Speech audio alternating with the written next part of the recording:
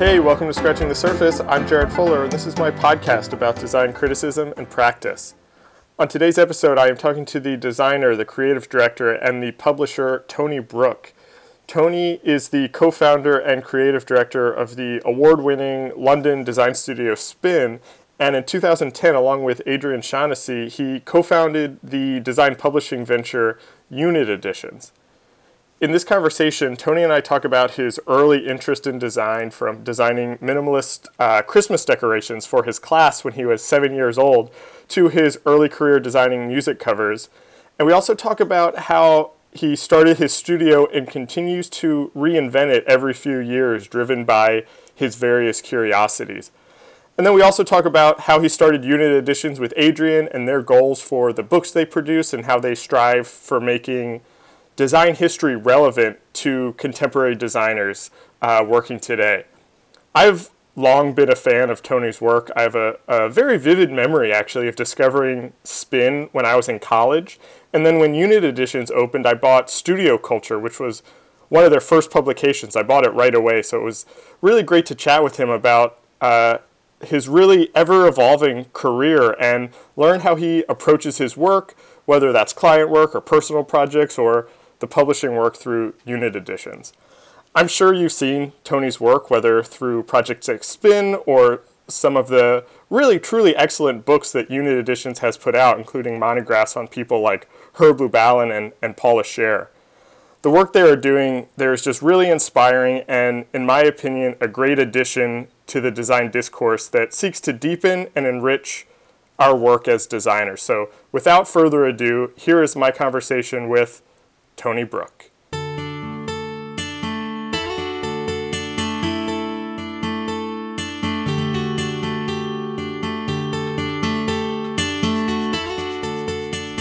Like I was just saying, I've been a fan of your work as a designer for years. I especially remember a piece of your work that I remember very clearly was when you did the I guess it was when Print Magazine was inviting those guest designers, maybe like 10 years ago or so, and you did that issue of Print Magazine.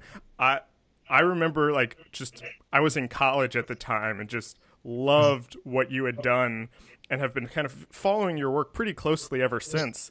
But I don't actually know much about your background and kind of how you got interested in design, and thought that might be a good way to kind of frame the discussion. So where'd your interest in design come from? It was early. Well, how far do you want to go back, honestly? As far as you want. All right. Well, I was asked to do the Christmas decorations at school when I was about 7 years old. Oh, wow. And I came up with a very minimal solution for it, shall we say. It was basically a square with that had an angle across it, and one quadrant was red and the other one was yellow, and repeat. And that was my solution for the Christmas decorations. But to be fair to the teacher, he went along with it, and I had a team of designers who helped me paint these squares, these quadrants, because I'd always thought that Christmas was a hellish mess, and that I loved the idea of cleaning it up and tidying it up. So. And you were 7 years old, did you say? Yeah, that's amazing. But I used to get sent out into the school. I wasn't very strong in math. I wasn't very good at math. So my teacher was very sympathetic. So he sent me out into the playground because I was quite good at drawing. Okay. And he would send me out to the playground, set everybody their math test, then come out and see me and talk to me about composition. Okay. So that was 7, 8 years old. And so he would be talking to me about Picasso's method of composition or something, which I didn't know Picasso was, so I had to go and find out. Yeah. Oh, wow. Yeah, so I was very lucky. I had a lot of encouragement early on. But I remember a conversation when I was about 14 with my mother when it seemed like I might possibly be becoming an artist. Okay. And she put it very plainly in a Yorkshire kind of straightforward way, that if I planned on starving and never having any money, then an artist was a job for me. Oh yeah. But there was something else I could possibly do, which was to become a commercial artist. Mm. And if I became a commercial artist, then I had a chance of a career and earning money. So yeah. I didn't do bad. Did you know what that was at the time? Did you know what commercial art was, or what getting that reaction from your mom? What was that like? Well, I didn't know what it was, but a commercial artist still meant that I'd be using my skills, and it also seemed like there was no choice. If I didn't do it, then I wouldn't be going to college. Therefore, I wouldn't be being supported in going to college. Okay. Mm-hmm. Yeah. So it was take this advice and go to college, or don't, and good luck to you. Right. Okay. That makes sense. So I thought that discretion being the better part of valor, I'd take my mother's advice and went to college. And the funny thing was that at college, I started off. They started pushing me towards illustration. Okay.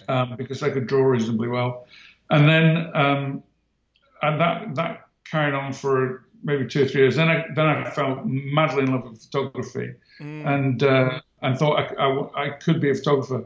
But really, ever since I was like tiny, like 4, 5, 6 years old, I was collecting stamps. I was collecting beer mats. I was collecting record sleeves. I was collecting anything that had graphic design on it. Yeah. And it took me till the age of about 17, 18, and to realize that actually I was besotted with graphic design, and that I'd been surrounded with it all my life, Yeah, that's so funny. I was the same way as a kid. I've told this story to a couple people that I've interviewed before, but I have a very distinct memory of being 4 or 5 years old, sitting in the shopping cart when my mom was grocery shopping and asking her why letters on different signs looked different. Like why was a 2 made different on this sign than this sign? And it wasn't until I was in much later that I was like, oh, this is that thing that I've been interested in my whole life. It's an odd thing. And how powerful those images are. It's like when I was curating my stamp collection, I curated it on aesthetic value to me at that age, and it was really odd to find it again after 20 odd years. It got lost, and my father found it again, and I was looking through it, and what I'd done is I'd put everything that I considered ugly at the back, everything that I considered beautiful, and the most beautiful at the front, and I was judging them not so much on form necessarily, but on colours. But I wasn't aware that there was a human being was making these things. Oh, right. Not until I saw there were some stamps by David Gentleman, who's a fantastic British designer, and he designed some stamps for Winston Churchill for some kind of remembrance of Winston Churchill or something. But anyway, I looked at those, and for some reason the penny dropped, and I thought, that somebody's made that. That's so interesting.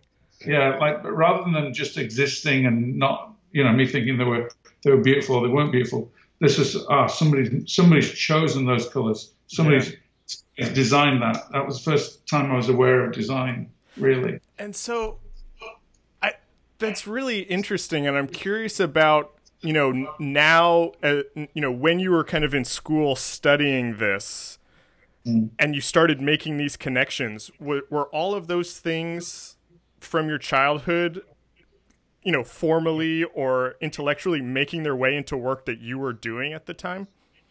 No, that came much later. Because it took a long while for me to realize that could be a possibility. Or actually that was even allowed as a possibility, because so I went through college. I wasn't a particularly gifted student. I was I was searching for myself. So I used to stay up till till 2, 3 o'clock in the morning printing photographs and things like that. So I would work very, very hard, just not on necessarily what they wanted. Right. So I was very committed and very passionate about it. But I remember this lecturer at the time, I asked them if we could design a record sleeve. We just finished a project designing train timetables, and it was really grueling and, pretty boring, to be honest. And I said, well, how could we do something more interesting like record sleeves? And this guy just mounted his high horse and said, look, do you know how many students come out every year? And I said, no. And he says, about 60,000. God knows how much it is now. But he says, it's about 60,000. I said, do you know how many do record sleeves? No. It's about 4. So forget it. Right. I had the pleasure of meeting him in a pub about 3 years later and him saying, what are you doing? And I said, I'm designing record sleeves. So, don't give up your new dream. Right. So, I mean, but that actually raises another question that I had kind of about your career before we kind of move into some Unit Edition things. But I was curious about the origins of Spin and I don't know exactly how to phrase this, the type of work that you were taking on kind of at the beginning and how you've built the studio and your design practice. How kind of intentional was that? Because I think the reason I ask is I do feel like the studio and you as a person and as a designer have a very particular point of view, and I'm kind of wondering if that was something that kind of happened organically or if that was a very conscious decision. It was. If I'll try to answer your question about how we started through Spin and then what happened. Yeah, I do realize that was a bunch of questions. There was a moment. Okay. When so I got to the age of, I don't know, 30, 31, 32, somewhere around there, and realized that there was a very specific moment where I was designing record sleeves, working for this company, and I went to visit AVL, which is Associated Virgin Labels as it was then. And I walked through the door. I was just walking through the door, and Iggy Pop walked the other way out of the door. Now, Iggy Pop's always been a hero of mine. I absolutely adore him. I think he's amazing. And my first thought on seeing Iggy Pop walk through the door was, wow, Iggy Pop. And then it was, wow, you look really old. And then I thought, I'm probably really old. I'm too old to be doing this. Oh, now, wow. he's gone on to make a lot of great records since then, to be fair to him. But I felt like I was way too old to be designing record sleeves, and that I didn't want that to be it. I didn't want to design record sleeves to be the end of it. Oh, okay. Then it started to seem like a ghetto to me. Like it took a couple of years certainly before I got out, but it seemed like a ghetto. It seemed like I was stuck doing this thing.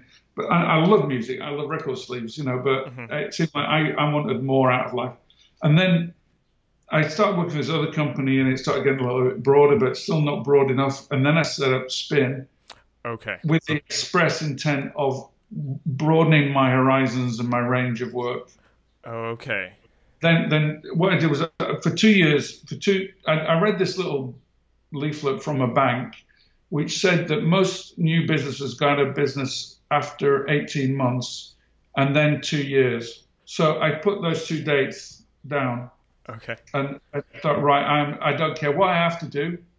For 2 years, for 18 months, I'm going to survive. And then 2 years, I'm going to survive. Yeah. Now, so we did anything we were asked to do, we did. It was about just survival. Right. About getting used to being in a studio. But after 2 years, there was a moment where I said, right, is that it? Is this what we do? Because this isn't enough for me. This is like we've done it, we've achieved it, but I want to make better work. I want us to be working with better clients and stuff. So we resigned most of the clients that we had. Oh wow! And they were some stinkers. I can't imagine. No, they were terrible. Some of the work that we did for them was dreadful. It wasn't going in the right direction at all. So I made a decision that we were going to drop these clients, and also we're going to move into a larger studio, which doesn't seem the brightest move. Yeah. But anyway, I often say this in talks I do is that there's a Kevin Costner quote that I use quite a lot, which is build it and they will come. Right. And, uh, and they did. Yeah. The first people through the door were Levi's, and following on hard on their heels were Nike and Diesel, and we started getting Wow. Yeah. which is a very cool station in the UK, and we just started getting work, and it was so lucky. I mean, it's insane what we did, really, but so and from that. I started to realize that my background and my interests and the things that I liked, I started listening to them acutely, Mm-hmm. rather than being some background noise. That I was really listening to the voices in my mind. Right. Right. What do I love? What do I like? What do I want to see being made? What do I want to try and do? And so that started on this on where Spin's been heading ever since, I suppose. But we periodically reinvent ourselves. Okay. So we were 30 odd people. We were doing work for Nike. We were drowning in it. It's be careful what you wish for, really.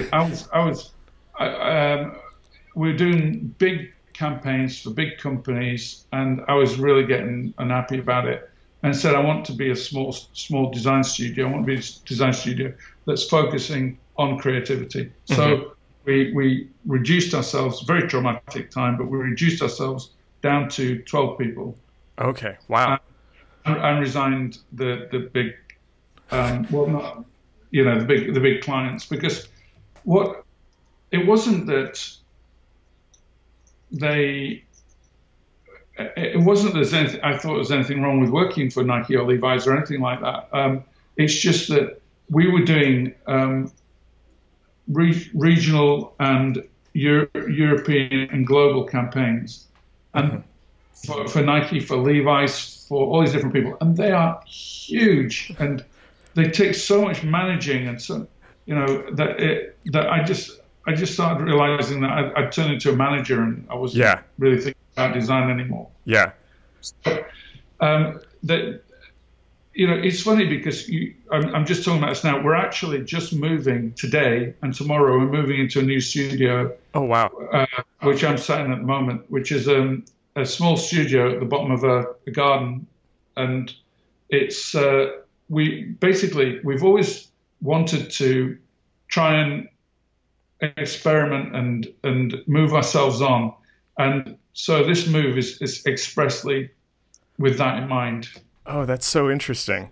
I have one other quick question, and then this actually leads really nicely into some things I wanted to talk to you about unit editions. But you had mentioned working on these kind of global campaigns, and that you had become a manager instead of a designer in a lot of ways.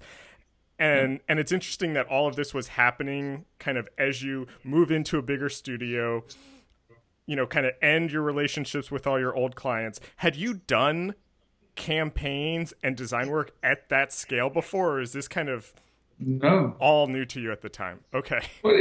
Well, what happened was, I'll tell you exactly how it happened. Curiosity is how it happened. Yeah.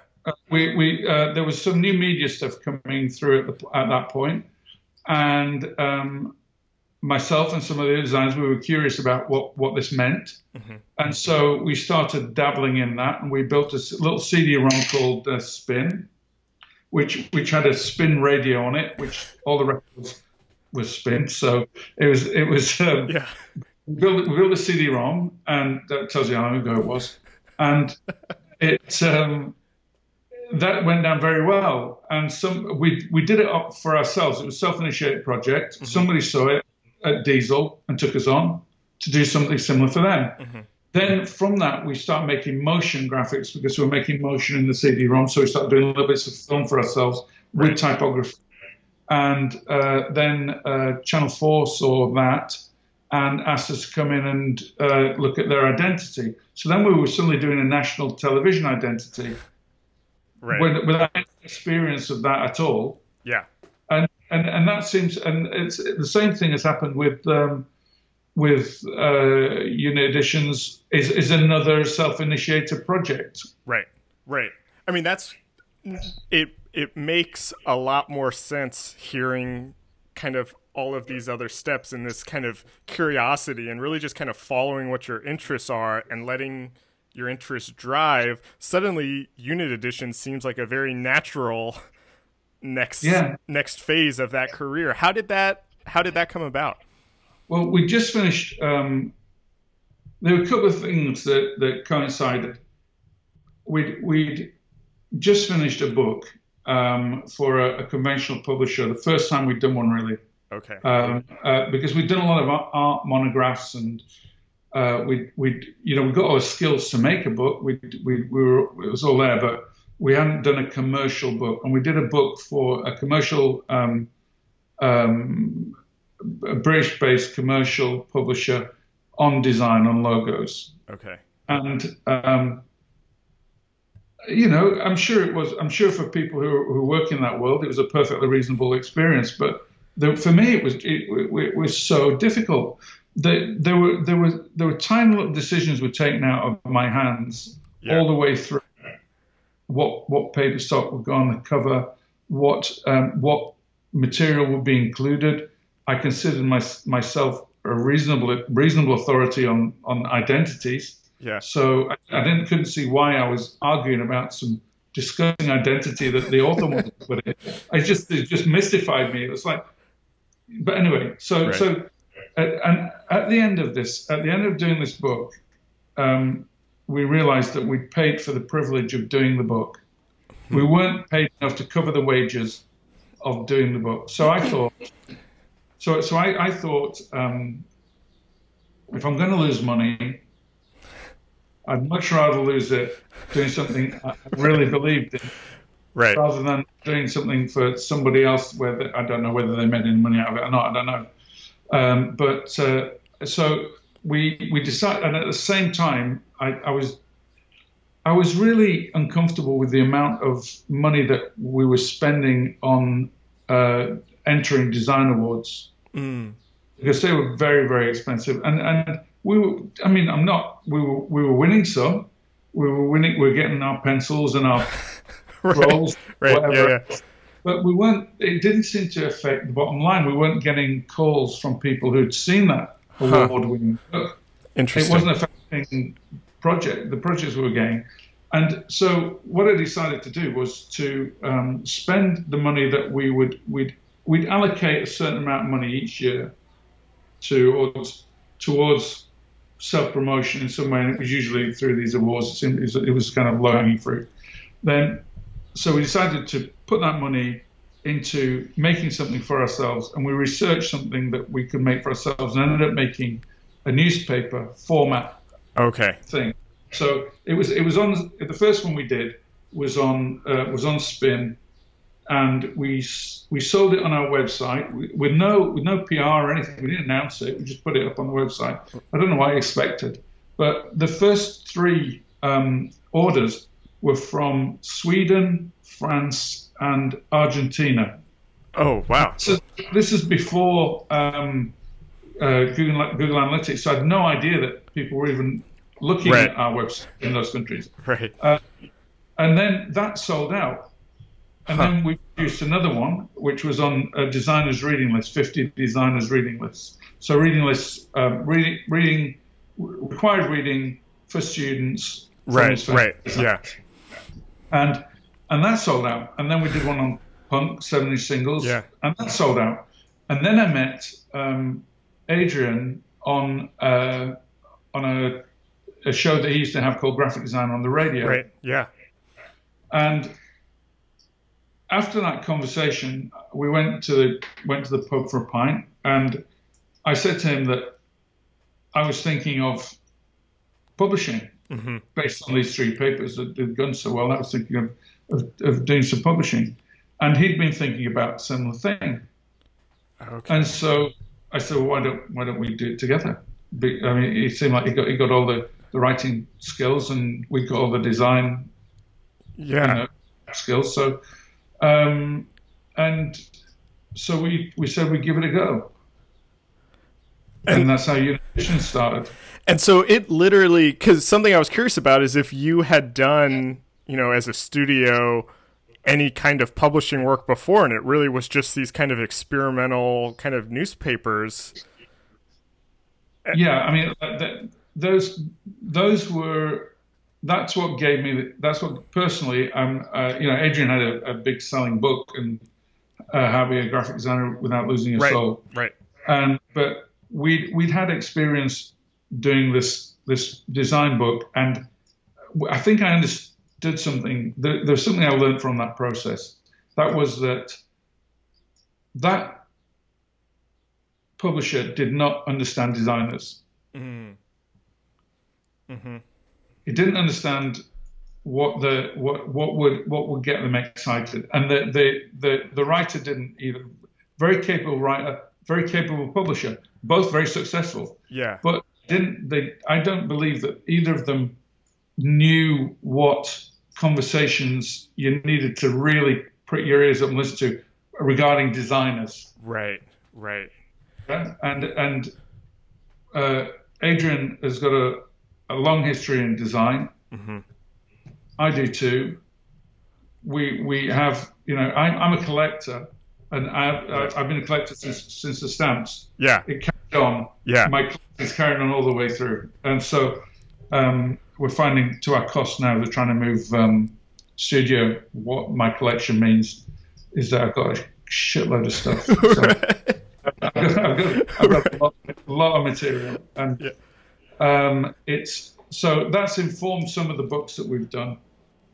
But I think that the strength of Unit Editions is that we were a response to something as well in the design world, which was that we at the time I felt, whether fairly or unfairly, that there were a lot of books being produced that weren't well written. Right. The content, the written content wasn't equal to the visual content, and that there was a lot of eye candy. And I know through my collecting that there's some just brilliant stories stuff. And I love the idea of design celebrating itself, mm-hmm. of digging out these stories, digging out these individuals, finding out what they were about. Yeah. Representing their work to the world, or representing it to the world. And one thing that we tend to be really keen on is their contemporary relevance. Yes. So when the way that we design the book, the way we approach the book, is we're looking at someone that you as a designer ought to know about. Yeah. You need to know that person. Yeah. They're going to make a difference. That was something that I was very curious about talking to you about, because I think I have the Unit Edition site pulled up, and you have right on the site that, kind of the editorial statement is to throw a spotlight on on overlooked areas of graphic design, as well as landmark figures, and putting them in a historical context, or putting them in a contemporary context. Putting historical designers in a contemporary context. Sorry. How do you? I'm very curious about kind of how you think about that editorial direction, and how you kind of, I don't know, I guess the process of kind of producing a book like that, and from kind of how are you picking your subjects, and then how are you kind of looking at them through a lens of today? Because I'm sorry this question got very big, but I think it relates to what you were talking about with collecting and history, and that oftentimes kind of design history can be seen as this thing that's just, a bunch of objects from the past, but to make them relevant and to show that we can learn something from them today is something that I think a lot of design books don't do, which is why I think your work is so interesting to a lot of people. Well, I think that there's a story behind every single book, and there's an aim, and there's been a dialogue that we've had before every single book. And if I've got an idea for a book, quite rightfully, I get challenged, and through those discussions we find out where our attitude is and what we're looking for. But it's all cleared up before we've made a step forward with any of the books. Oh, interesting. So if you look at, say, for instance, if you look at a monograph, then you're looking at something that's an individual that has a particularly rich story. Because we were told flatly that monographs don't sell by conventional publishers, like just forget it, it doesn't happen. And that's just not true. We just don't sell 20,000 of them. We sell 2. Right, right. But that's enough for us. That's great, 2,000 interested people's better than 20,000 not that bothered. Yeah. So the individuals that we choose, they've always, there's something in common with. They all have something in common, which is that they've all had really interesting, quite often quite meandering career paths. Mm-hmm, mm-hmm.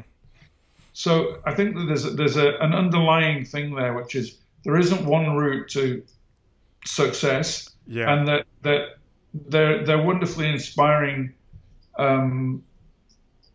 stories that they have to tell. And I would say F.H.K. Henrian, Lance Wyman, Paula Scher, they've all got tremendous stories behind them. So they're in of themselves fascinating people that have made this stellar work. Now, for me, it's always really important that you can feel a connection with that work, because if you don't feel a connection with it, it just looks like stellar, impossible work. I remember I read this thing by Saul Bass. It was a commentary on a presentation he made, and he was telling these students how designers in practice made it look like they just clicked their fingers and this amazing thing was handed down on a tablet of stone from a shining light, and they could never achieve this. And I just hate that. So there's an element of demystification, but there's also a wonderfully rich story that's attached to these people that is worth telling. And then you get the other ones, like things like Type Only and Type Plus, where that was a decision to look at, because I collect a lot of old stuff, right? But I was really excited by what was going on, and we're both aware that we don't want to be the History Channel, that we're only looking at ancient history. It's really important to us that we look at contemporary design as well and find opportunities to talk about that. So those 2 books were about the effect that computers have had on typography. Mm-hmm. And we made it a point. We gave every single person who came to do an internship for UNIT, we gave them that job, the job of finding something for that book. And we wanted every single country that we could possibly get in there, so as broad as possible. And it's a phenomenal record of the time after the Big Bang of computers. When beforehand it was a tiny trickle of predominantly men who were making these kind of very careful, structured, quite refined work. But it was a very niche, narrow interest. I mean, they made some spectacular work. I'm not decrying the work at all. It's fantastic, but it was a very niche, narrow interest. And then the computers came along, and now the answer to nearly everything is typography. And it's expressive typography, and it's crazy typography. I mean, I actually made a point while we were going through that. I made a point of trying to pick stuff that made me feel slightly queasy. I just didn't understand that. But I mean, to be fair, I'm like that with music as well. It's like I can listen to something for the first time and think, what the hell is this? And then second time, it's the best album I've ever heard. So I figured that was likely to happen with things that made me profoundly uncomfortable. It weren't easy. That I didn't, that it wasn't, well, they would like that, wouldn't they? They're designers. It was provocative is what. Right. That's interesting. I want to go back to what you were saying about monographs for a second, because I think the monographs that Unit Edition has done are very interesting to me. I love them all. I have not spent as much time with the Paula Scher one. I looked through it in a bookstore here in New York, but it was great, obviously. But what I think is interesting about the monographs especially, but really about all of your books, is much like the studio. I feel like there's a very specific point of view. And so the Paula Scher one was interesting to me in that she's a living designer who's still working today. And it felt like her, but it also felt like you, if that makes sense. And I think that's interesting because so many monographs today are kind of designed by the designer that it's for, and the texts that are in it are by the designer that it's for. And so it's just, it basically becomes in some ways like a kind of glorified portfolio. And you kind of always go against that. And I'm just curious if you have any thoughts about that, and kind of, that kind of editorial direction about what goes into a monograph for a living designer. That could have, for Lance is a living designer. Yeah, true. That's true. That's a great point. He's I just hasten to say that. He's for Lance. We sat and listened to stories. Adrian did a really long, exhaustive, in-depth interview with him, and we spent 2 weeks on his floor, basically in his house, shooting all the stuff for the book. Myself and Adrian. And it was a really fantastic experience. He didn't say anything. He just let us get on with it. Oh, interesting. Which is fine, but slightly unnerving as well. Yeah.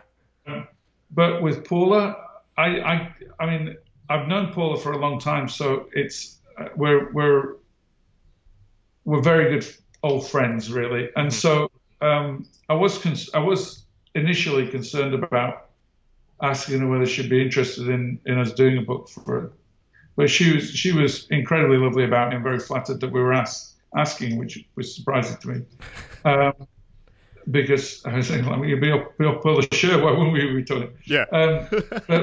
But we had a lot of meetings.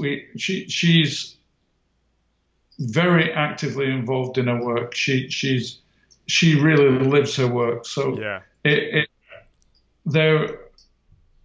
I was really I wanted her to be happy with it, but she wanted her instruction was you design it. Okay. Right. So and you curate it. So because I didn't know as much about her projects as some of the projects I knew very well, but some I didn't know as well. So we'd have lots of discussions about, well, that could go in or that couldn't go in, or not that, but this or that, toing and froing. But ultimately, the design of the book, she left it to us, to me and the design team at Unit. We basically made the book. Yeah. And what the most pleasing thing about that was that there's nothing I want to take out when I'm looking through it. There's nothing I want to take out. It's a really full story, and I think that Adrian's interview with her is fascinating. She's a fascinating person generally. She's incredibly stellar there. But for me, coming from the UK and not necessarily grown up with her work, she's not really famous Paula to me. Right. She's just a really good friend. I said that in the book at the end of it, but it's really true. She's hilarious company. She's great to be with, and but I was worried that she wouldn't be able to let me do the book that I needed to do, and she really did. Oh, that's great. It was fantastic. It's fantastic. But is working with I would say that generally living designers, we were very lucky. We found two very, very cool ones. I would say that most of the time they should do their own book. And we've actually done a book on spin. Right. The spin monograph was about, we were trying to think of someone who could show an archetype for a contemporary monograph, a monograph that wasn't a headstone. Yeah. So it's not like, and that was it. Yeah. Story told, and they're now dead. So that was really carefully constructed to give a sense of a living studio working day to day. Right. What kind of issues they have, what kind of issues we have, what kind of solutions we come up, what kind of things we're asked to do. It ended up being a lot bigger than it needed to be, possibly, but no, I don't think so. Well, but I would say that I would love to find that we've got some people would like to talk to about that, but the idea of making contemporary monographs, which nobody else would make that.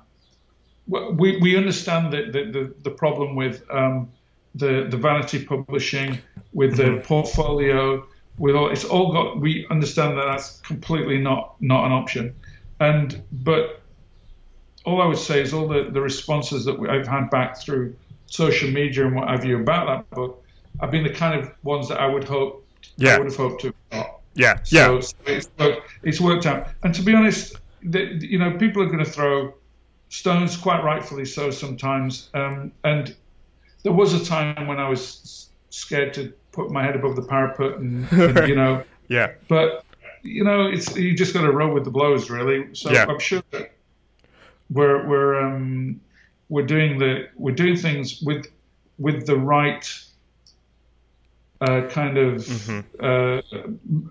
thought behind them, the right feeling behind them. So hopefully that shows. Yeah, I agree. I mean, I think the Spin book is an incredible kind of object, both as a physical book, but then the content I think is just kind of incredible and very, like you said, very different than a lot of monographs in a way. And I think the Paula one is great also. I think he succeeded definitely in kind of what you set out to do for both of those. I'm curious how you think about the audience for these books, or what you even know about kind of the unit edition customer. Are they, I assume that they're primarily in the design field? As far as I know. Okay. As far as I know, they are. But not necessarily, can't all be, but I think primarily they are. I know that they're really responsive. There's an element of trust which is really, really humbling. Yeah. They will come up with somebody that they've never really heard before, or they don't really know that much about, and they'll go with it. Yeah. And and it's just fantastic that, and we're really working hard to keep the physical beauty of the books going, because I mean, I don't know about you, but whenever I get a book, you've got to stroke it and smell it a little bit. There's that aspect of it, but if that was all they were, then they would be only half of what they are. It's the fact that there's really strong research and really great stories going into them. I think that's really the key. Yeah, and I think that comes back to kind of what you were saying about working with that publisher before and them not understanding designers. That I think is probably kind of something that really helps you, is that between you and Adrian, it's from what I've gathered, it sounds like the content and design is really kind of happening together in a lot of ways. Yeah, it is. And I would say that I don't hold it against those publishers. Right. It's not their fault. They're not designers. It's not their fault. But I did think that was something missing. Right. That's all. I could see that there was something missing. That there was they're still doing very well. They're doing great. Yeah. They're selling their books. It's just that I just felt that there was an aspect missing that we could possibly thought. I didn't realize that it would be so big or so, but if we're sticking to our guns, and we're still solvent. Right. So, it's good. Right. Yeah. I have just a couple more questions to kind of wrap it up. I think these will be kind of, a little just kind of quick questions. But one more just to kind of follow up on the audience question and kind of connecting to kind of the design and content together is something I've found just in the people that I've talked to for this podcast and kind of in my own research around the design books that are kind of on the market right now is how many kind of contemporary design books seem like they're geared towards students or young designers and are, kind of how to or things like that. And I feel like that's not something that you guys are interested in. No, if you read Lance Wyman or you read Paul Asher, you find out they did it. Yeah, you'll know how they did it. But I mean, it's not. I hate the idea of patronizing. Right. That's what I was getting at. I just find it really, really insulting. These are smart, intelligent people who we're talking to. Right. Now, it's different whether they can afford, because some of our books are expensive because of the nature of our business. I wish they were cheaper. Yeah. But we like, say, for instance, Herb Lubalin. Right. Which is the one. So we've done the big book. We did the little book. We've done an even smaller book. Right. Somewhere along the line, a student will pick up one of those and be inspired by Herb Lubalin. Mm-hmm. They could be inspired by his work, or they could be inspired by his attitude. There's right. You could absolutely hate Herb Lubalin's work and still get so much out of it. It's an original figure. Right. Now, all those iterations of that book have sold really well, and I would love to think that a student of design will come in, and this is happening. This is happening. If you look at Instagram at the moment, we've got I put a picture of some file copies of the hard drive, big hardback of Lubalin, and there's so many people that are saying that they would love to get that book. So we've got to look at that. We're going to look at that because I guess that when it was out, they couldn't afford it. Now they can. They're going, we want it. Right. Whereas, and they don't. What we found from our audience mainly is that they want the book. They don't want just a book. Right. They want the book. So we start with the book. Still like the idea of doing this kind of slightly cheaper diffusion range, if you like, of affordable books. Yeah. And I think we should carry on doing that because, I remember being a student, but I also remember being massively overdrawn from buying books. So right. I do sympathize with them. Yeah. I'm curious how now being a publisher has changed your design practice and the work that you're doing for clients. Has anything that you've learned or through kind of that editing process changed how you work for other clients at all? I don't know. What I do know is that the work at Spin is becoming more experimental and it's changed markedly over the last year with some new projects coming out very soon. They'll show this, but we've become much more confident in what we're doing and much happier to push things further. Right. And I think that has to happen with unit editions as well. I think that making more interesting and more innovative responses to the material has got to be the way forward. Right. If we start relying on, if we start resting on our laurels and start thinking that we've somehow made it, we're in big trouble. Right. Because we're a small, bespoke publishers, and our audience. This much I know about our audience: they like nice books. Yes. They don't, so they're not going to want anything that's less than right. Pretty damn good. So right. My last question is, this podcast kind of at a very high level is about design criticism, and it's about kind of how we talk about design and the kind of discourse around the graphic design profession. And I'm curious, as someone who is, through being a publisher, someone who's very much involved in that and is kind of putting things out into the world around what we talk about, are there topics, designers, kind of issues facing contemporary design that need a spotlight turned on them right now, or you feel like are kind of not really being talked about? Well, the thing that's exercising me and a lot of designers at the moment, I guess, but I just talk from my own perspective, obviously. Yeah, is the hellish criticism that anything new gets.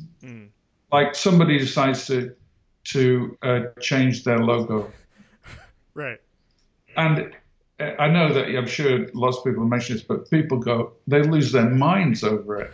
Yeah, it's like someone's killed their dog or something, right. And it's like give it a break, Just I think that we need newness in the world. We don't.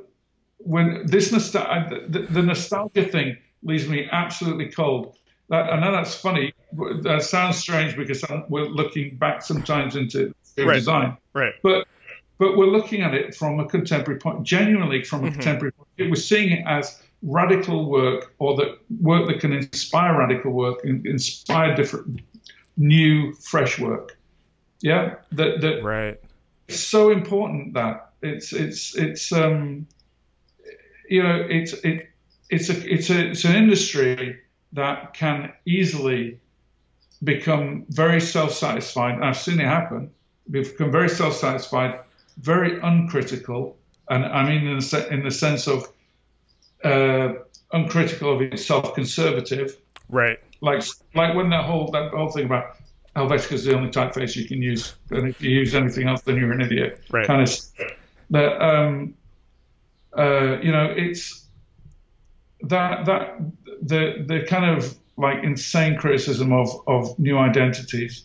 It's like, give them a chance, let them grow, let them get there. But because I really believe that the world has changed an awful lot, and that identities are my big thing. Right. Personally. And I talk about visual language and living, breathing identities that can change depending on what situation they're in, and not monochromatic, stamps, but living, breathing design. And that's super exciting, and it's a great area to be in. But I really don't understand. I can't connect to this needing to throw, bombs at new logos. It's just insane to me. Right. Yeah. I mean, I love that. That's, music to my ears. I feel like one of the recurring themes of these conversations is that, there's more people who are kind of talking about design than ever before, and anybody comes out with a new logo and everyone immediately has a reaction. And kind of what I'm hoping for in these conversations is to talk to people who are a little bit slower and more considered in their criticisms about these things, and looking at history to kind of understand how we should work today. And I think that, all of your work, whether it's through Spin and Unit Editions, is very much kind of in keeping with that kind of mentality. And I love, it goes without saying, but I love kind of all the work that you do, and I'm a big fan of all the Unit Edition books that I have. And so I just want to thank you for this conversation and for all the work you do. This was so fun for me. It's been a joy. It's been great, really great. Peter Ustinov used to say that he liked being interviewed. interviewed because he found out what he thought. Yeah. And it's done the same for me. It's really great. This episode was recorded on July 12th, 2017. Our theme music is by Andy Borgasani. We're on Twitter and Instagram at Surface Podcast. You can find us on Apple Podcasts and SoundCloud and at scratchingthesurface.fm. Thanks for listening.